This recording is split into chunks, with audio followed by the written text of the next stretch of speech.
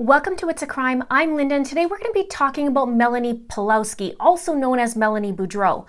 I'm also going to take a look at her timeline and also her husbands, both Brandon Boudreaux and Ian Pawlowski. Many of you have commented that she must know more than she's letting on. So today we're going to talk about it. But before I get into it, if you'd like to be part of the It's a Crime community, please click that subscribe button and hit that notification bell. Also, make sure you click all. If you'd also like to be part of my brand new membership, you can click the join button that's just right beside the subscribe button or look in the description also below. Click the like button if you support this video and share this out where you can. Now, let's get into it. As most of you know, Melani is Lori Vallow Daybell's niece, and Melani was born in April 1989 to her mom, Stacey Cox Cope. Stacey died when she was 31 years old in 1998. And Stacey and Lori's brother Adam actually wrote a book, and in it he referenced Stacey and said, "Stacey had passed away while living with my parents in San Antonio, Texas. She had gone through a terrible divorce." And Melani was only 9 years old when her mom passed away, and it was said that she died from diabetic shock. And Lori was 24 years at the time when her sister passed away. Now, this is also what Adam wrote in his book. Stacey suffered from a rare form of diabetes type 1 that she contracted during her pregnancy at age 22. Her style of diabetes was called gastroparesis, which prevented her from absorbing nutrients from her stomach into her bloodstream. When Stacey passed away while I was in Arkansas, a part of me passed away also. Just in this past month in April, Melani celebrated her 31st birthday, and she reinstated her Facebook account and posted a lengthy post, and in it she did talk about her father and her mother, and she said that when she was at 6 years old, her father took her away from her mom. So I'll just read you this little excerpt. "While I was also unjustly taken away from my mother at age 6 and told all manner of lies about her, I stand here today grateful knowing about her. I stand here today grateful knowing that no one and no lie can take me away from the bond of my mother who has laid to rest since I was 9.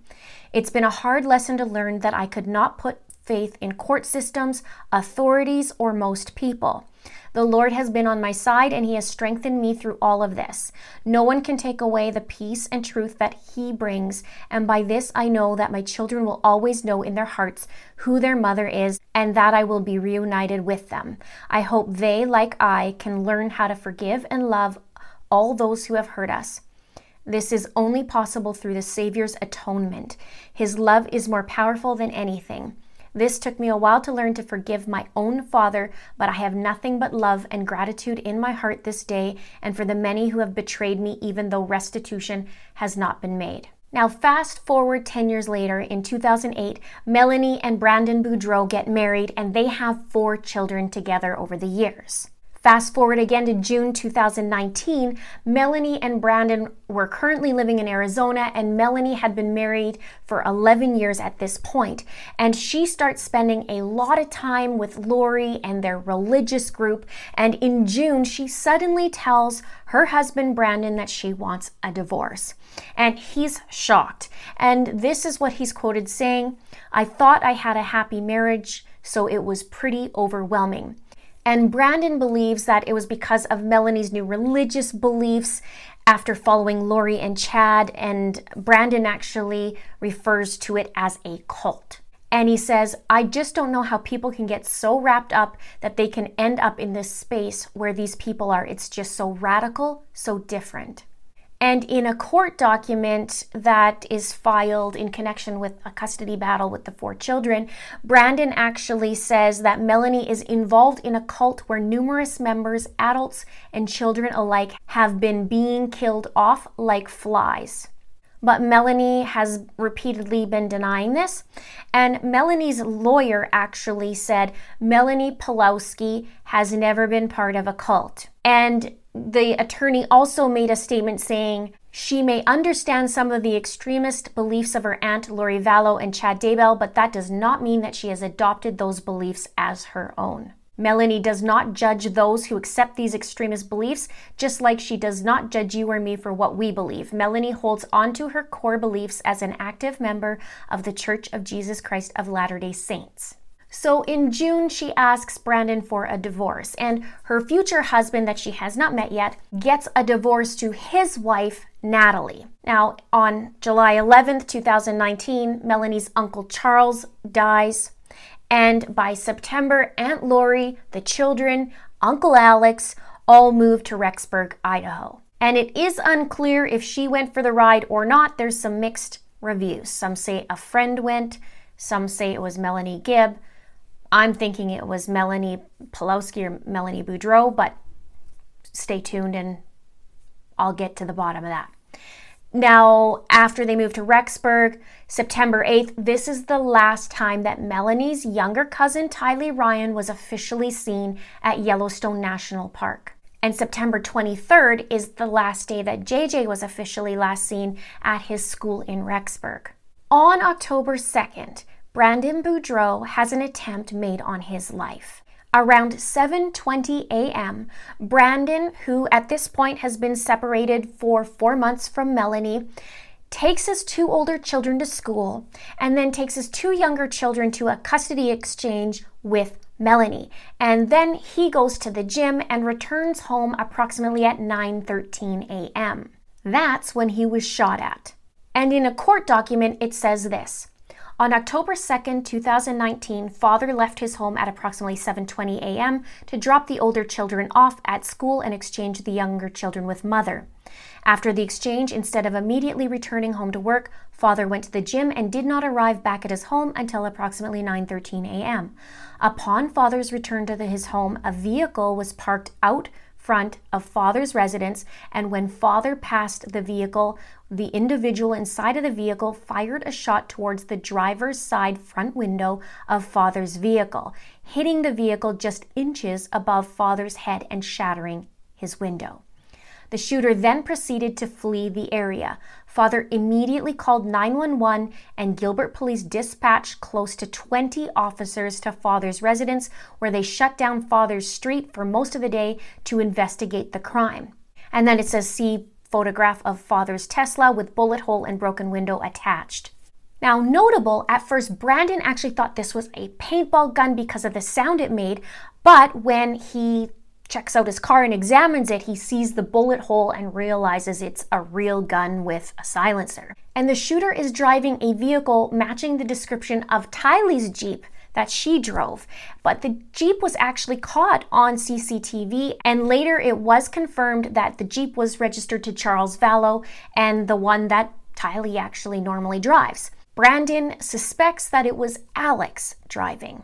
Brandon then goes into hiding with his 4 children.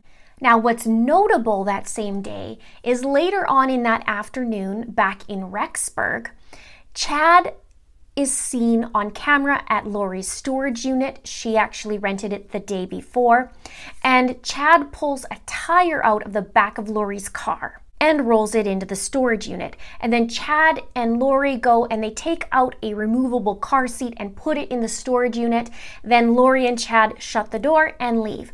Now, Nate Eaton from East Idaho News was talking about this footage, and he said that it could be that the back seat was from the Jeep, and also he said that the tire, you'd have to take it off of the back in order to get the window down. So it does make sense. It could be from the Jeep that this tire was from, and also that the rear seat was from. And in the Dateline special, Melanie was asked about what her thoughts were about Brandon Boudreaux getting shot at, and Keith asked her if she asked Alex if it was him that shot Brandon. And Melanie actually started giggling and she said, yeah, I actually asked him. And she said that Alex made jokes about how insane it would be to shoot somebody in broad daylight and to shoot him from a recognizable car. Now, another thing that's interesting is in a memo from Melanie's current husband, Ian Pawlowski, it said that Lori and Chad said that Brandon was possessed and Alex may need to take a shot at Brandon in order to take care of the Lord's purpose of what needs to happen. And Chad and Lori apparently told Melani that Tylee and JJ had become possessed by zombies and they needed to die. Melani also said to Ian that Alex had great faith and that he never wavered in the trust in the Lord, and no task was too difficult for him to accomplish. Now, the next day on October 3rd, Lori and Alex are seen together at the storage unit, and Alex removes the tire and the seat from the storage unit and puts them into the car. 6 days later, Chad's wife Tammy has an attempt made on her life in her driveway, and she thought it was also a paintball gun, and she went to Facebook to talk about it, but from the sounds of it, it was a misfire, so that was most likely an attempt made on her life. Now, on October 13, Brandon meets with a private investigator. His name is Rich Robertson, and this is what he had to say. He was so anxious that we actually met in my office on a Sunday morning, and he told me this wild tale of killing and missing people and religious cults, and that he had been the victim of a drive-by shooting. Basically, the bottom line for him at that point was he was hoping I could find Alex Cox and the Jeep that Alex was driving, and he hoped that I could find his wife, whom he had lost contact with for about 2 weeks. They were going through a divorce and they were supposed to exchange their 4 kids, and she didn't show up for the last meeting. And then he was the target of the drive-by shooting, and he thought that he recognized his assailant as being Alex Cox.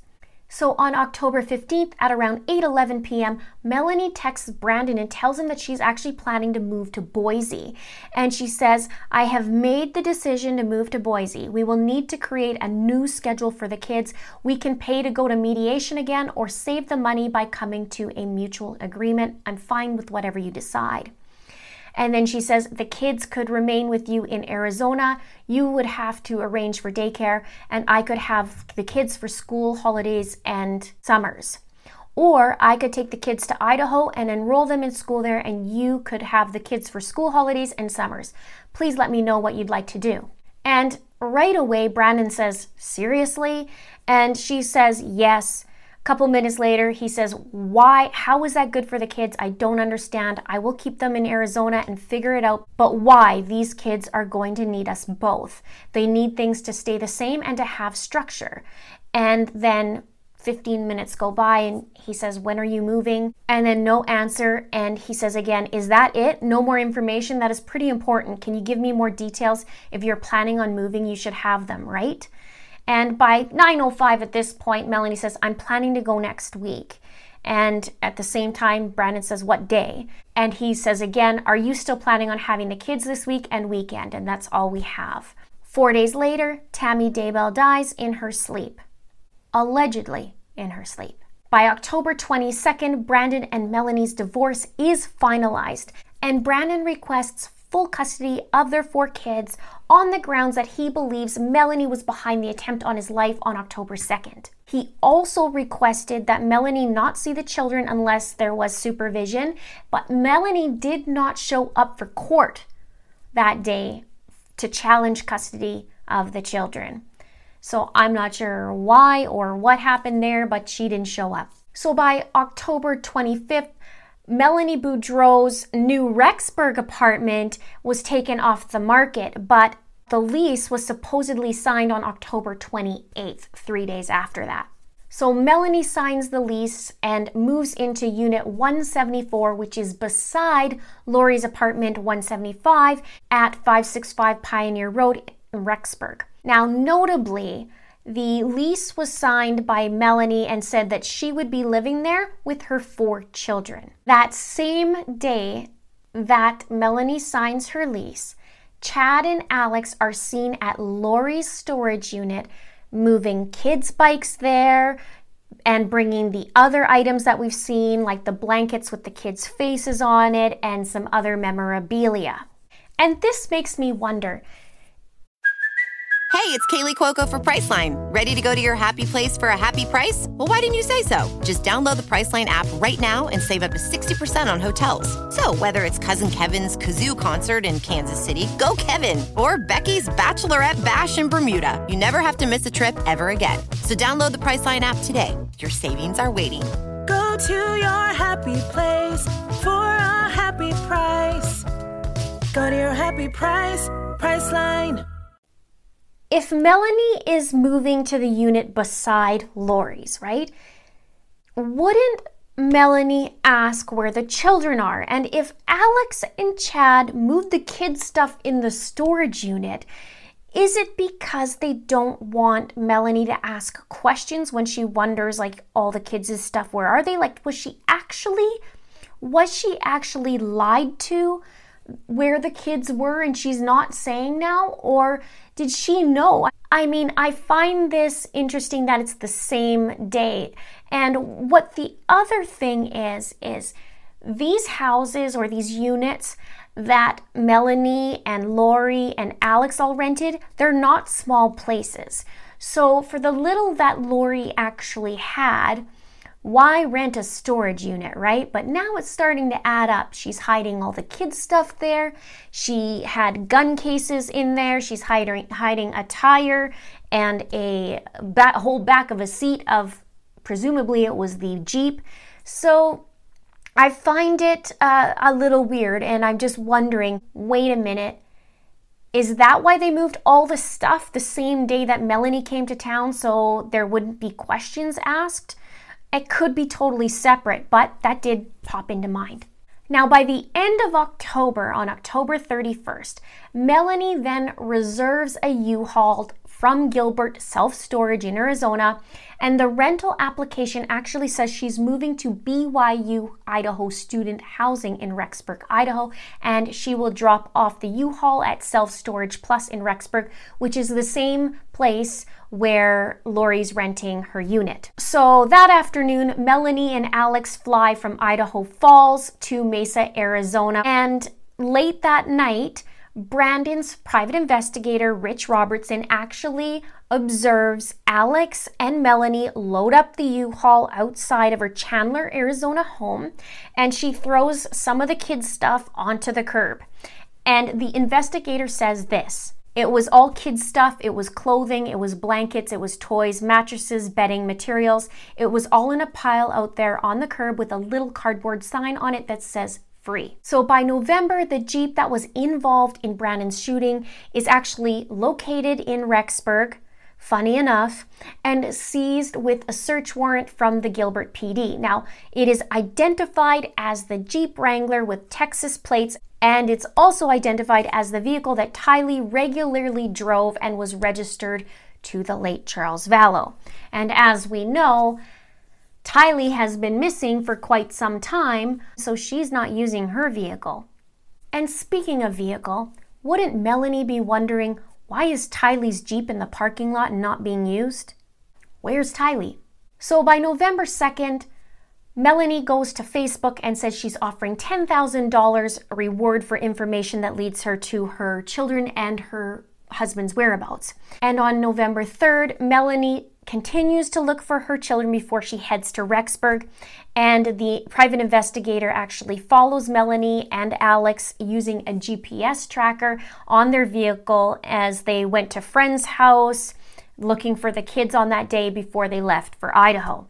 And the investigator says it was clear to us that she was aggressively trying to find the kids, even though she left all the kids' stuff on the curb.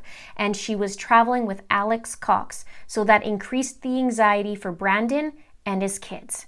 Rightly so. So by the 4th of November, Alex and Melani arrive back in Rexburg.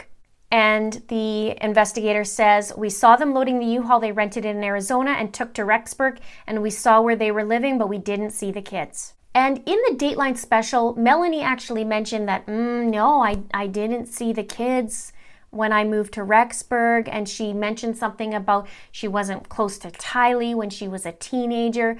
That's regardless if you're close to them or not, you live literally next door.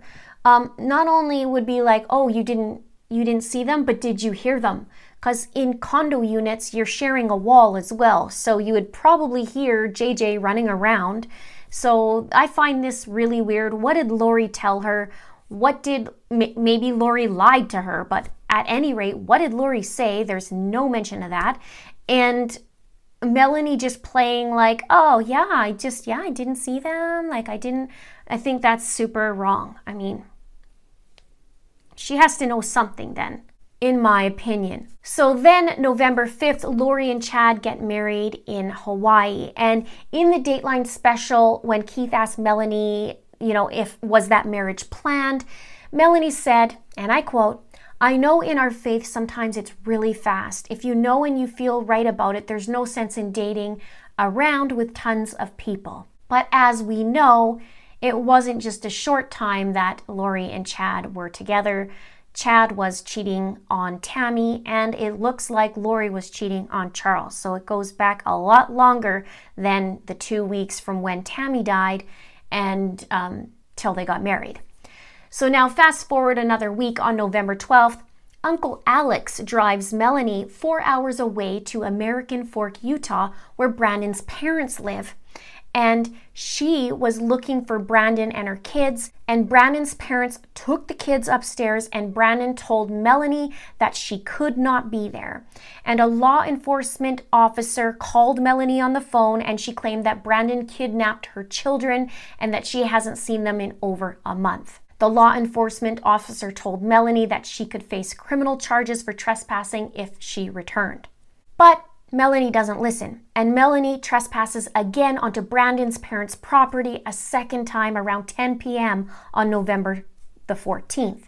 And Brandon's family calls 911 to report that Melani is there again, and she's ringing the doorbell, banging on the door and yelling, and she was seen going into their garage. And Brandon's dad yells, "Get out of my house, the police are on their way, get away from my door now."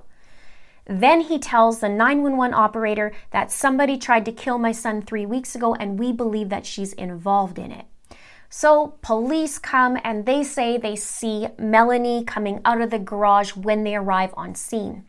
And Brandon's family said that Melani had produced or brought a court order saying that she could take the children. And at this time, Brandon was actually in Arizona, but police cited her for criminal trespassing and told her to leave the property or she would be taken into custody. And police later found cause for a domestic violence enhancement and determined Melani should be arrested. Melani turned herself into the AFPD and was booked in Utah County Jail for the misdemeanor.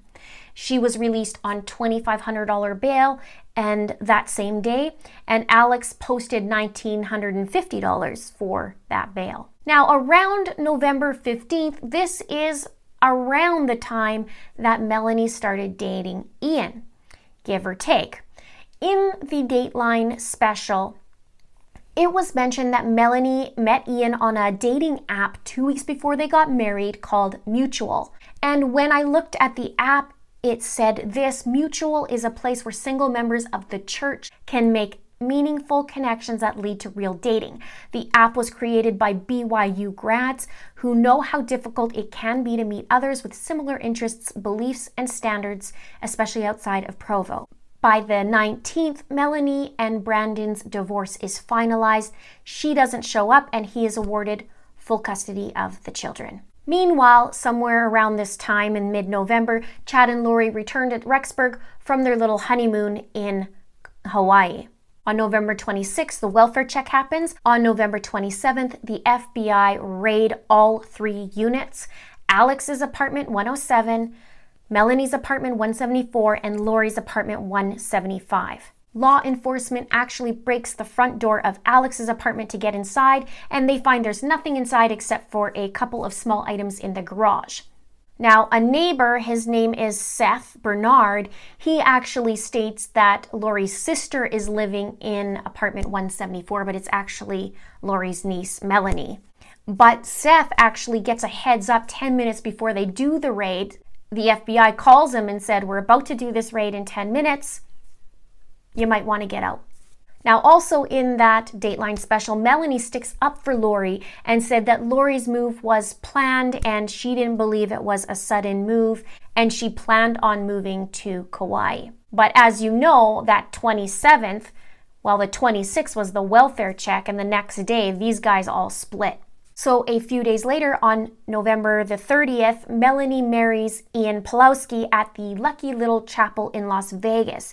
And Melani's uncle Alex was the witness of their ceremony, but it's signed as Alex Pastanes because he got married as well just a few hours earlier to Zulema Pastanes, and he takes her last name. So what's weird is she's actually officially divorced 2 weeks before her marriage, and at the same time she'd be starting to date Ian from this app. And in the Dateline special, she was talking about the planned marriages, and she said, "We are all kind of doing our own things. There's no cult, there's no planned marriages in all of this that we've been accused of."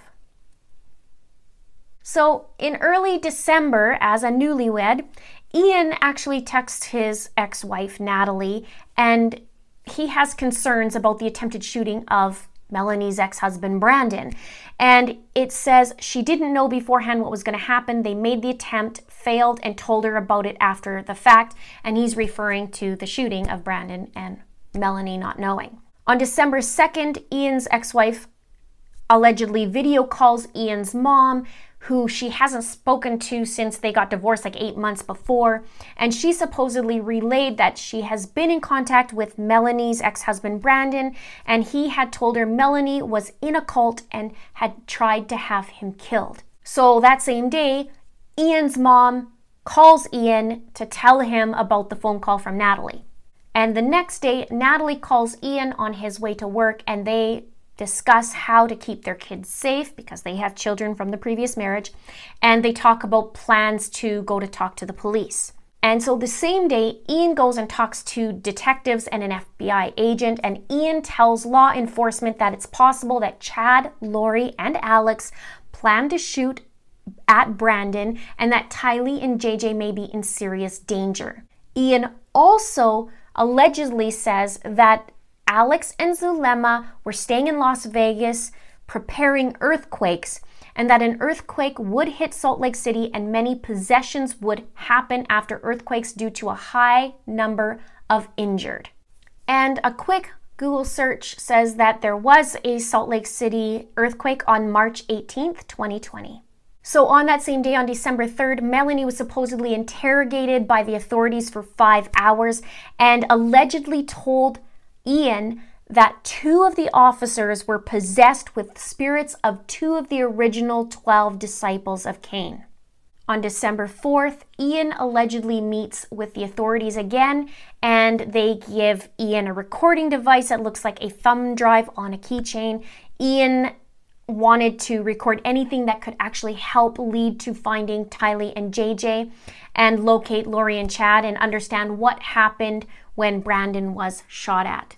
Now, on that same day, I find this interesting. There is an email from Melani going out to Brandon Boudreaux or somebody that knows Brandon Boudreaux. So I shared the information that you gave me and relayed it, and basically on their wedding night, she laid out the whole cult thing, but didn't say it was a cult, and he was just so confused. Anyway, she told him that in March, a demon possessed my body and my spirit came to her in a vision or dream and told her this. She was interrogated by the police for 5 hours yesterday and told my ex that the 2 of the police officers were possessed with the spirits of 2 of the original 12 disciples of Cain. She told him that my kids' spirits were full of light, but that can change basically at any moment. She has isolated him pretty badly, like she has driven him to work every day this week for one reason or another, won't let him talk to his family, makes him listen to weird podcasts where he feels this pit in his stomach, but she tells him that there are light and dark weapons, and the bad feelings are the dark weapons. She said that in a past life, she was the niece of Jesus. Look, my ex is not the best person in the world, but I'm legitimately scared for my own life and my kid's life and my ex's. I heard something about a missing person that she may be involved in. I don't know the details on that one. I have literally no idea what to do. I think he is planning on going to the police for some help, and I'm thinking she might blame me and come after me. I mean, if she is convinced that I'm a demon and God tells her to kill me, I could end up another missing persons case. He is terrified that he asked me to take the kids away on his weekend, which is next weekend, because he doesn't want them around her. He has never done that ever. He said that she didn't want me learning her last name because I would contact her ex-husband and he would tell me that she tried to kill him and she's in a cult. I've never seen anyone so terrified. He told me to look up the names Alex Cox and Chad Daybell.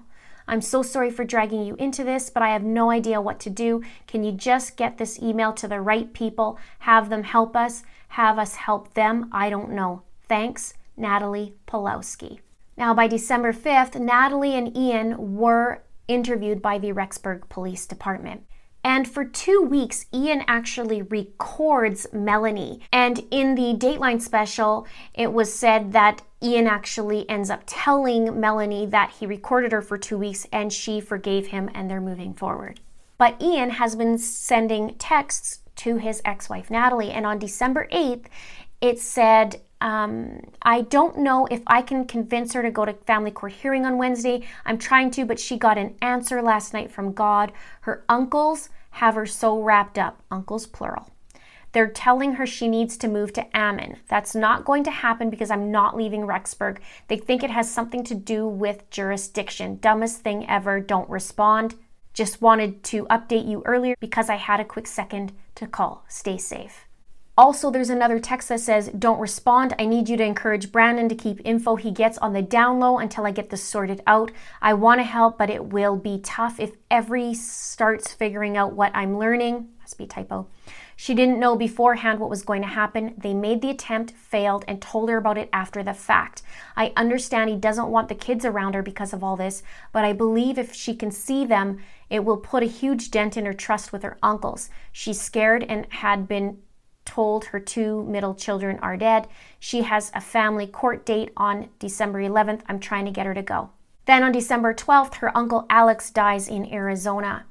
And in the special, in the Dateline special, Melani was saying before Alex's death, he was phoning her. They talked every other day, she said, and that he was saying he was having some trouble breathing. She also said that he was quite a healthy guy, which I don't agree with, but that's my own opinion. She actually said super healthy guy.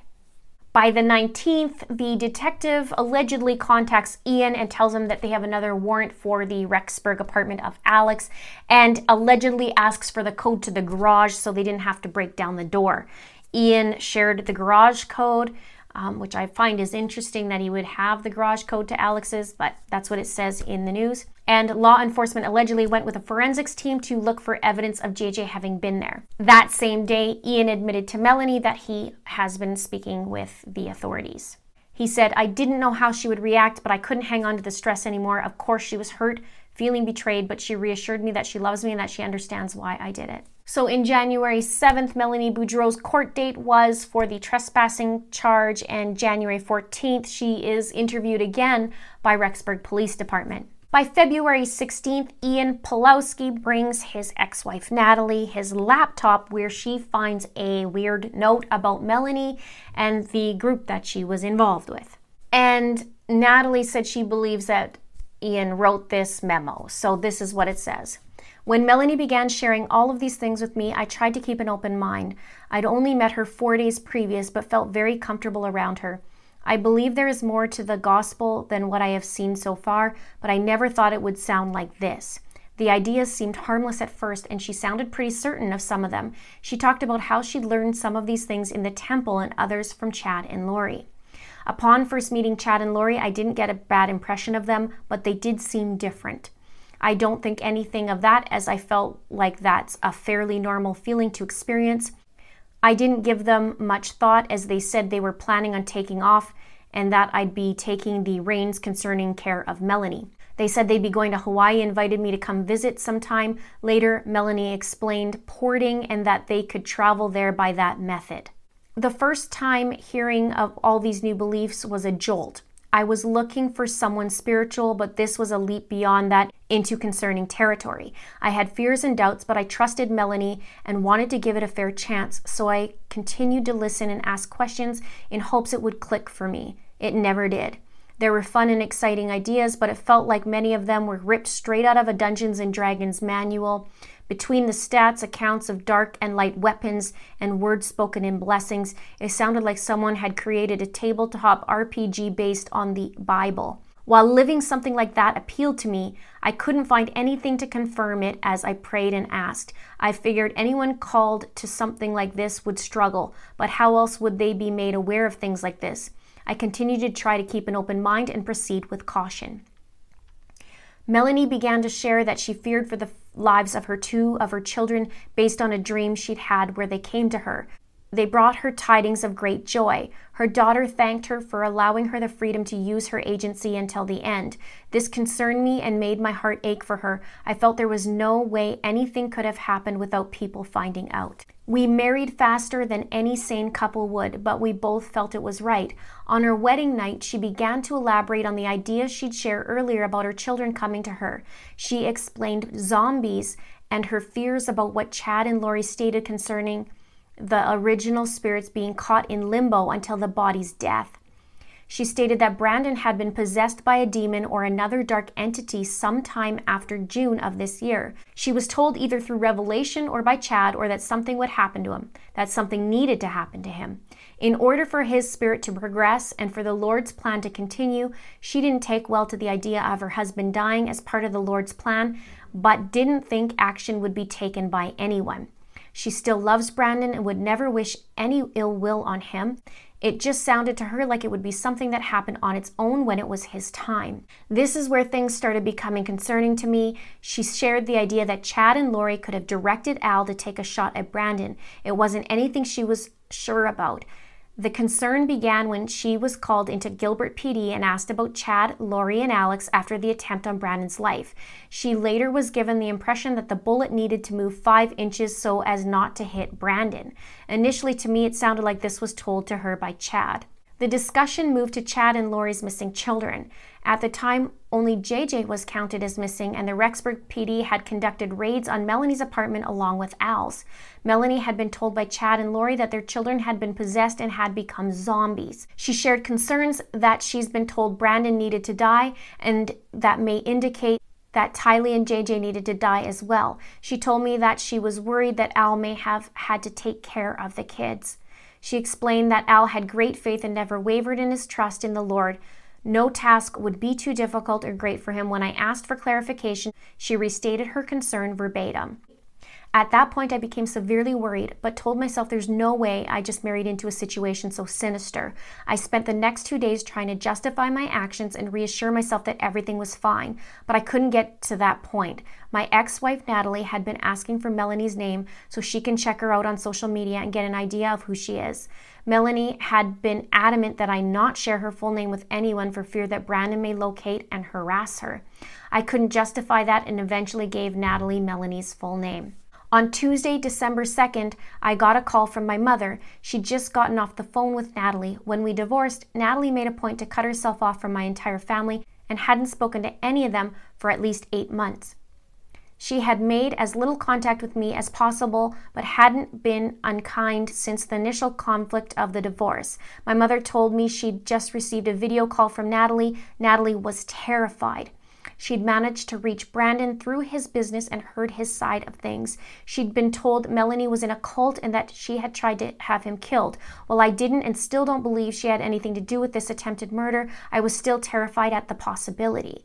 The next morning on the way to work, Natalie called and we were discussing how to handle this in order to keep our kids safe. She told me she'd been going to meet with the police. I told her I'd go along and lay out everything I understood. I saw 2 possibilities. The first was that Melani isn't who I thought she was, and I keep myself and my family out of dangerous situation. The second was that Melani has been taken advantage of and I'm going to get her out of a messy situation and healed.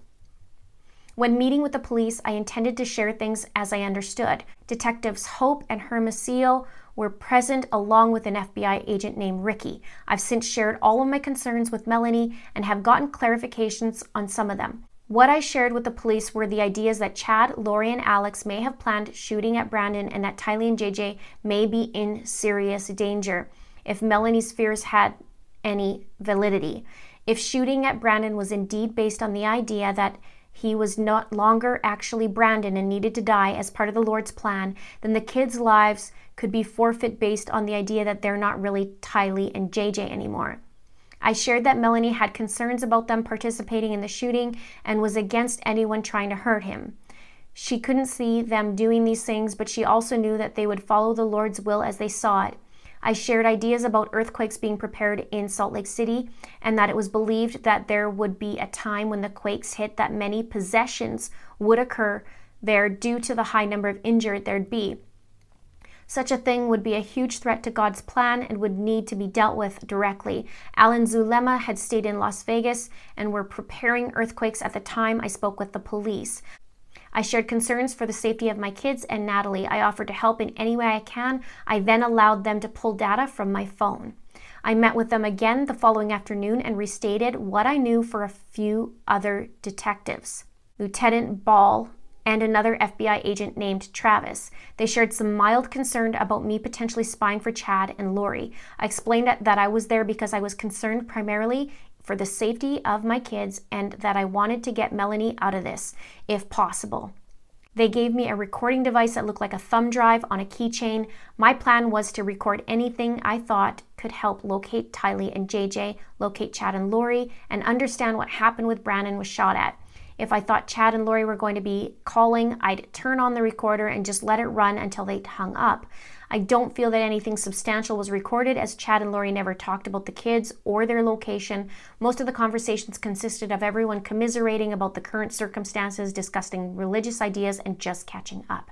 In addition to the recordings, I would talk with Ricky and he'd let me know about things that may come up in conversation. He was never specific, but would give me enough information for me to know when it came up. These tips turned into Tammy's body being exhumed and Al's passing. On December 19th, Detective Hermosillo contacted me and told me that they had another warrant for Al's apartment next door. He asked if I'd give them the code to the garage so that they would have to break the door in. I shared the code. I didn't see any reason not to. They went in with forensics team and looked for any evidence of JJ having been there. Melani saw them there and spent the afternoon at my apartment. That night, I went to the apartment and looked around to see what they had been doing or if they'd taken anything. I also want to see the warrants to understand what they'd been looking for. After looking around, I went to see Melani at my apartment. I finally broke down and told her that I'd spoken with police and that I don't believe any of this. I didn't know how she would react, but I couldn't hang on to the stress anymore. Of course, she was hurt, feeling betrayed, but she reassured me that she loves me and that she understands why I did it. At the time, I didn't share that I'd been recording anything. I wasn't sure if we'd hear from Chad and Lori again.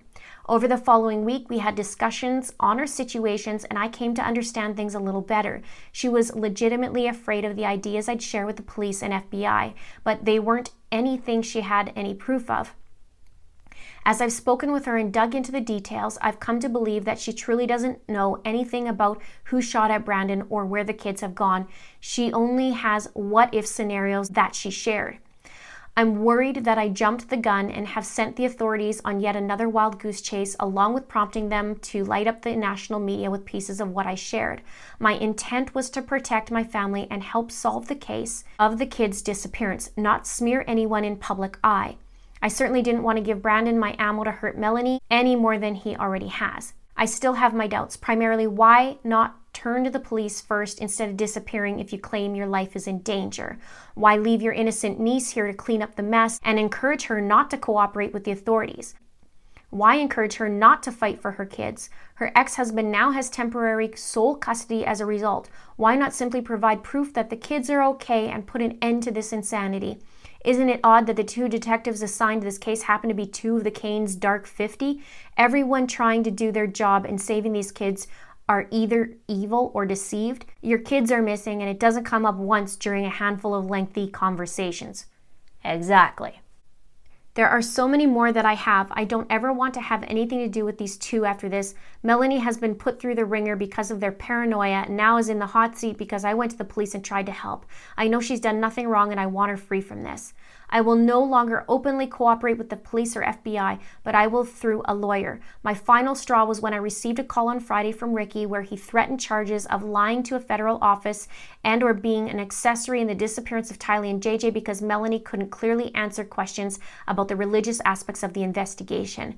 After I shared my doubts with her, her world shattered. She couldn't answer these questions because she doesn't know what she believed about those things anymore. There was so much information dumped on her by Chad and Lori that she can't remember what she learned from them, from the podcast she listened to, or on her own. A 20-year veteran FBI agent throwing a hissy fit after one shaky interview tells me all I need to know about how they want to handle this. She didn't trust authorities before because of how poorly the AF treated her when she went to pick up her kids with a court order in hand. Now, in the Dateline special, there was a comment I did mention on my last video, but because I'm doing this timeline, it's important to talk about. Ian actually says, I'm starting to see Melani's perspective. This isn't all the hype that it's made up to be. So I'm wondering what the conversations were actually of talking about Tylee and JJ. I mean, bottom line is, where's the kids? So why is all of a sudden him feeling like, he was so concerned before, but now it's like, I'm starting to see Melani's perspective now, and it's really not the big hype that everybody's made it out to be. So that's concerning to me. This brings up all kinds of questions. And also, Melani was heard saying sometimes children are full of light, and just like that, they go dark. So whether she's talking about that chart that Chad made, or she's talking about, somebody living and then dying, we're not sure, but I'm sure they're going to get to the bottom of it. Do you think Melani knows more than what she's saying? And do you think Lori moved things away from her apartment into the storage unit so that Melani wouldn't ask questions and that made it easier for her to lie to her? Or do you think Lori actually told Melani what was going on? Let me know in your thoughts below. I'm really curious and we'll have a chit chat. Make sure you subscribe if you haven't done so already. Click the like button and click the share button. Thank you so much for watching. See you soon. When you need mealtime inspiration, it's worth shopping Kroger, where you'll find over 30,000 mouth-watering choices that excite your inner foodie. And no matter what tasty choice you make, you'll enjoy our everyday low prices, plus extra ways to save, like digital coupons worth over $600 each week. You can also save up to $1 off per gallon at the pump with fuel points. More savings and more inspiring flavors make shopping Kroger worth it every time. Kroger, fresh for everyone. Fuel restrictions apply.